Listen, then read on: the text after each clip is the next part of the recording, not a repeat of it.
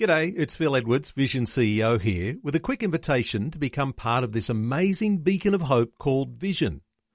Together we can put our love into action to help people of all kinds build or rebuild their lives on the truth of God. Please consider the part you can play during our upcoming Visionathon appeal, remembering that it's your support that makes Vision possible, including this podcast. This podcast is made available by Vision Christian Media, thanks to the generosity of our supporters. Your donation today means great podcasts like this remain available to help people look to God daily. Please make your donation today at vision.org.au. What would you say your purpose is? All I want to do is have some fun. Another would say, I want to make money. Another would say, I want to be happy. The problem is, if you chase after happiness, you'll never find it. So many people are frustrated because they never get what they're searching for. Today, Pastor Greg Laurie points out pleasure isn't what they should treasure. No, we should not seek pleasure. We should seek purpose. We should not seek success. We should seek significance. This is the day when the lost are found. This is the day for a new beginning. Amazing grace, how sweet the sound. Again you hear all the angels are singing. This is the day when life begins. Most of us these days have a smartphone. Most of those have a camera. It's great to have a camera at your fingertips. But why do we take pictures? We want to preserve moments, fleeting moments. We want to hold on to the happiness because it so quickly disappears. Today on A New Beginning, Pastor Greg Laurie helps us to see real joy comes on another level, a level that can't be captured by a snapshot. It's a level that brings the richest fulfillment and also delivers us from the fieriest trials.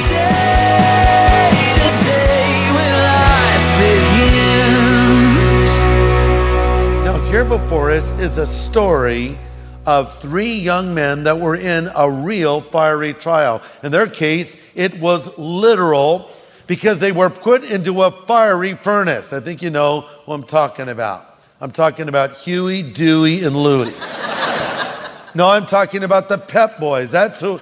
No, I'm talking about Shadrach, Meshach, and Abednego. How did they end up in this furnace of fire?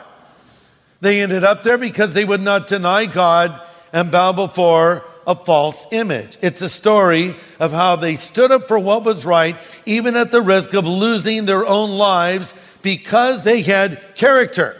So here are Daniel, Shadrach, Meshach, and Abednego living in Babylon. Now, how did four good Jewish boys end up in a place like that? Well, God had warned Israel to stop turning to idols and false gods. But Israel did it again and again. And the Lord said, if you don't turn from these false gods, I'm going to send you into captivity for 70 years. Yet they ignored God's warning. So now they're conquered by Nebuchadnezzar exactly as God said they would be. Now Nebuchadnezzar, he wanted them to abandon their faith. He wanted them to embrace the pagan Babylonian culture and religion. It was the intention of Nebuchadnezzar to erase every vestige of identification between the Israelites and their God. And he gave a decree that he wanted Israel's brightest and best brought into his court so he could have them indoctrinated in the ways of Babylon. And that's where our story begins. Daniel chapter 1, verse 1. Let's read it. By the way, I'm reading from the New Living Translation. During the third year of King Jehoiakim's reign in Judah, King Nebuchadnezzar of Babylon came to Jerusalem and besieged it with his armies. The Lord gave him victory over King Jehoiakim of Judah. Interesting, it says the Lord gave him victory. When Nebuchadnezzar returned to Babylon, he took with him some of the sacred objects from the temple of God and placed them in the treasure house of his God in the land of Babylon. Then the king ordered Ashpenaz, who was in charge of the palace officials, to bring in some of the young men of Judah's royal family and other noble families who had been brought to Babylon as captives. So here clearly the king is looking for young Israeli men to corrupt. Verse 4, select only strong, healthy, and good-looking young men, he said. Make sure they're well-versed in every branch of learning, and they're gifted with knowledge and good sense, and have the poise needed to serve in the royal palace. Teach these young men the language and the literature of the Babylonians. Verse 5, the king assigned them a daily ration of the best food and wine from his own kitchens. Now, they were to be trained for a 3-year period, and some of them would become advisors in his royal court.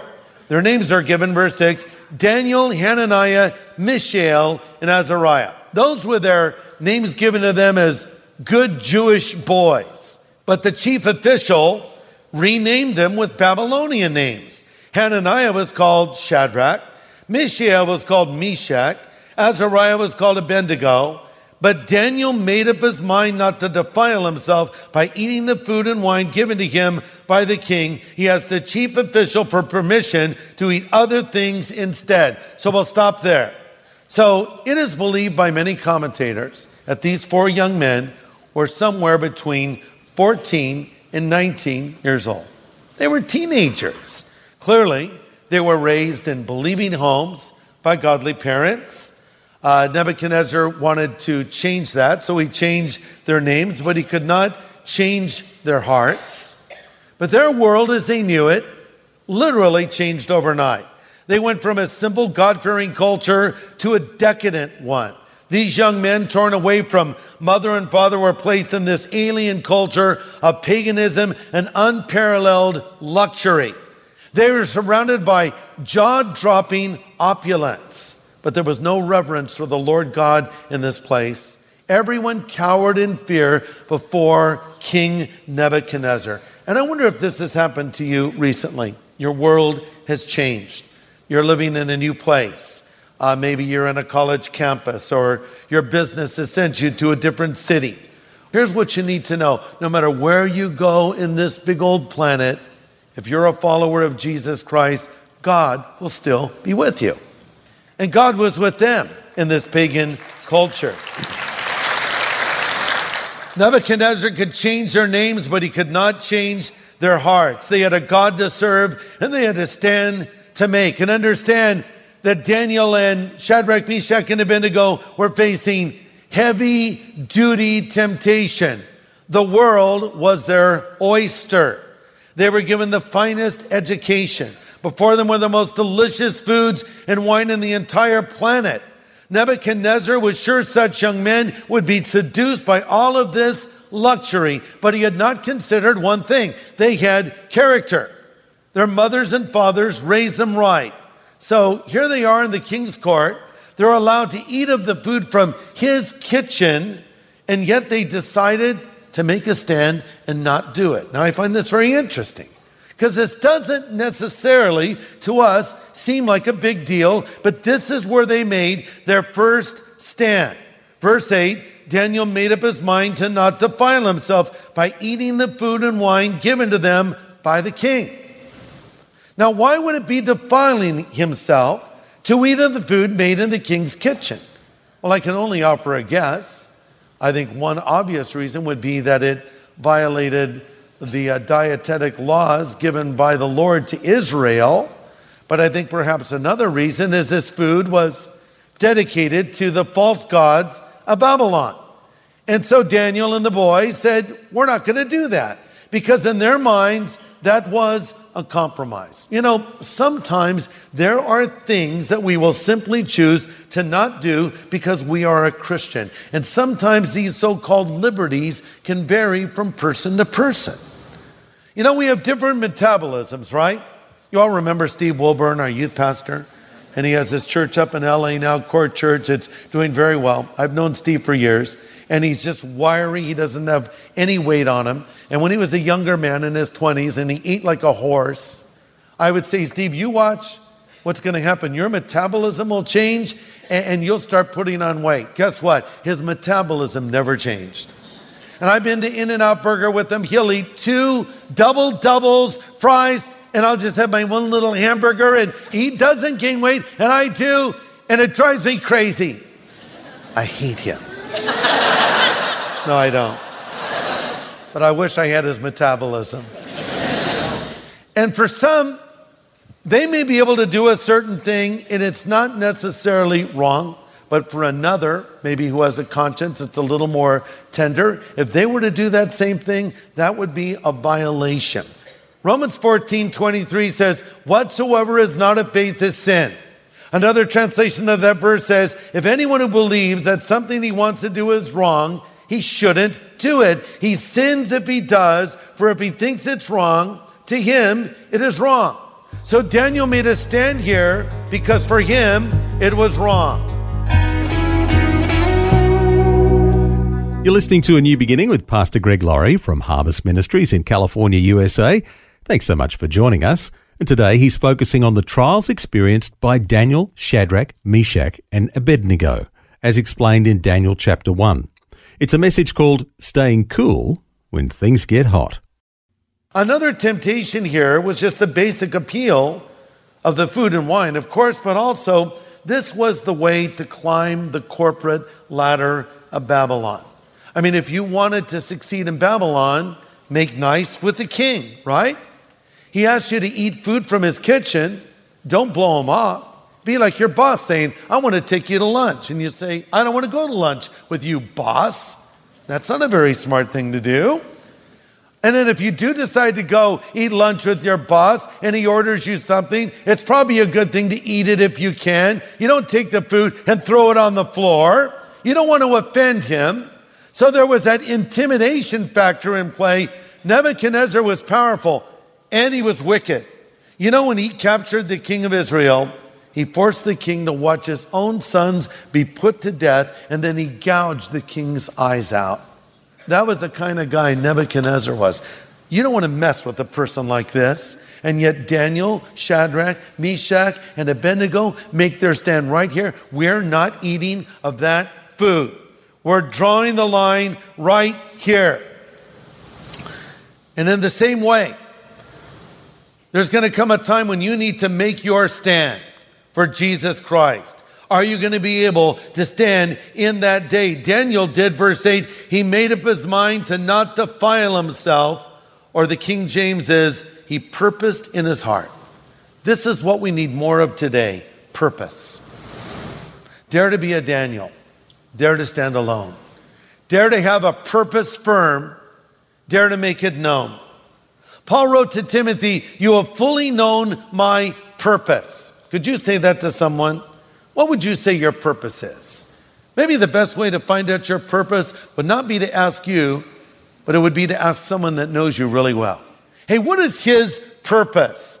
What really gets that guy going? What really makes that girl excited? What is it that drives him in life? That's your purpose. What would you say your purpose really is? Some, if they're honest, might say, hey, my purpose is to just have fun. For another, they might say, my purpose in life is to experience pleasure. Another might say, my purpose in life is to be successful. Another would say, I want to make money. Another would say, I want to be happy. The problem is, if you chase after happiness, you'll never find it. But if you seek to be a holy person, you'll find happiness as a byproduct. No, we should not seek pleasure. We should seek purpose. We should not seek success. We should seek significance. So Daniel made a deal with the man who was in charge of enforcing the king's will. He said, look, you guys, you can eat all this food from the king's kitchen. We don't want to do this. And you eat your rich, luxurious foods. And the boys and I, we're going to just eat vegetables and drink water for 10 days. And let's just see who comes out best when it's all said and done. Now, the man identified as the chief official in Daniel 1:9 had great respect, the Bible tells us, for Daniel. You see, when you take a stand for the Lord on principle, even non-Christians are impressed. And that's because it's so hard these days to find people that have conviction and courage. Proverbs 16:7 says, when a man's ways please the Lord, even his enemies are at peace with him. The king's official says, guys, don't mess this up. Because if you look unhealthy and weak after your little fast, I'm going to get in trouble with the king. Daniel reassures him, listen, don't panic. It's organic. We'll be fine. Just give us our vegetables and our water. You eat your other food. We'll see how it turns out. This reminds us that a little with God is better than much without him. Let me repeat that. A little, and I would put that in quotes, with God is better than much without him. I'd rather have God's worst than the world's best. What's the world's best? I don't know. You know, all the things the world celebrates, I guess. But what is God's worst? What's the worst thing about being a Christian? I would say probably the worst thing is persecution, perhaps. Being ostracized, being mocked, sometimes being assaulted, and in some cases even being put to death. That's one of the worst things about being a Christian. I would rather have God's worst than the world's best. I'd rather be in a storm with Jesus than anywhere else without him. But then there's the other side. Then there's eternity. And then whatever it was, the discomfort, the hardship, or even the death of a person on this side is all sorted out when we get to the other side and we receive our reward and we get the big picture. So you just stand on what is true. You know, what do we really miss as Christians when we get off that merry-go-round of selfishness, drinking, drugs, illicit sex, parties, whatever? You know, you go your way in life and I'll go mine. Let's compare notes later and see who made the right decision. I'm up for that. Are you? You know, you want to live that life, you can go live it if you want to. But Daniel's saying, we're going to stand for the Lord. And we'll see how that turns out. Well, it turned out very well because when it was all said and done, they were healthier looking than everyone else. And God blessed them because they were faithful in the small things.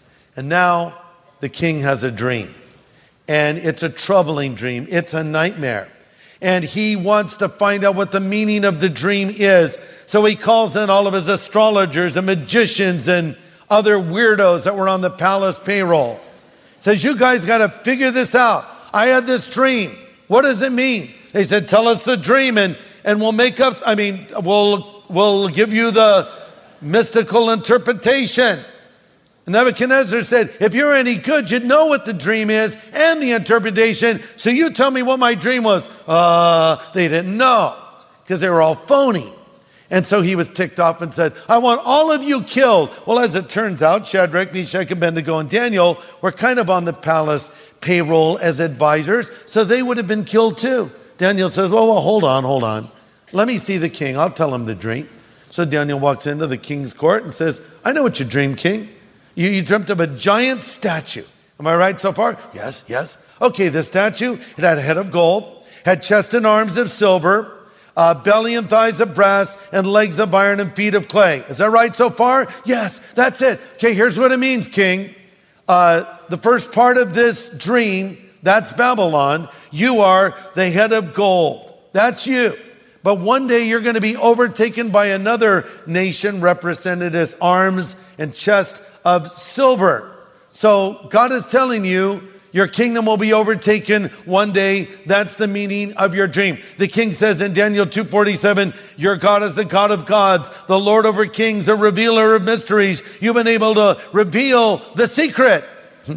Did King Nebuchadnezzar believe in the Lord after that? No. In fact, it actually went from bad to worse. As we come to chapter 3 of Daniel, Daniel himself is out of the picture momentarily. And it's just Shadrach, Meshach, and Abednego. The king has erected a 90-foot image covered in gold. So he took that dream where Babylon was represented by a head of gold and made a statue of gold, probably a replica of himself. And he told everyone in the kingdom to worship it. Man, talk about missing the point. He wants everyone to engage in full tilt idolatry. And standing out like three sore thumbs, there were those three holy boys, Shadrach, Meshach, and Abednego. They wouldn't bow. See, they understood what the Bible said, and they knew what the second commandment said. And the second commandment said, do not make idols of any kind. You shall not worship or bow down to them, for I, the Lord your God, am a jealous God, and I will not share my affection with any. So everybody in Babylon bowed, but they stood up straight. They figured better to burn on earth and bow in heaven than to bow on earth and burn in hell.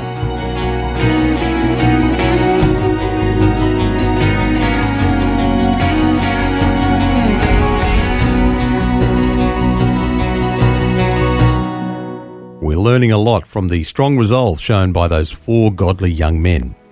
Pastor Greg Laurie in a message called Staying Cool When Things Get Hot. Well, next time, Pastor Greg points out that we're all eventually going to have to face our own fiery trial in life. And he counsels us to make a stand now, not when the crisis hits. That's coming up next time, right here on A New Beginning. This is the day when life begins.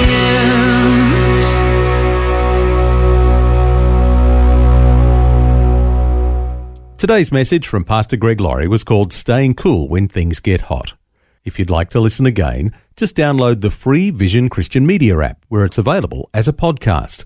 Or for a copy on CD, contact Vision Christian Store on 1800 00 50 11 or visionstore.org.au. Station sponsor. Thanks for taking time to listen to this audio on demand from Vision Christian Media. To find out more about us, go to vision.org.au.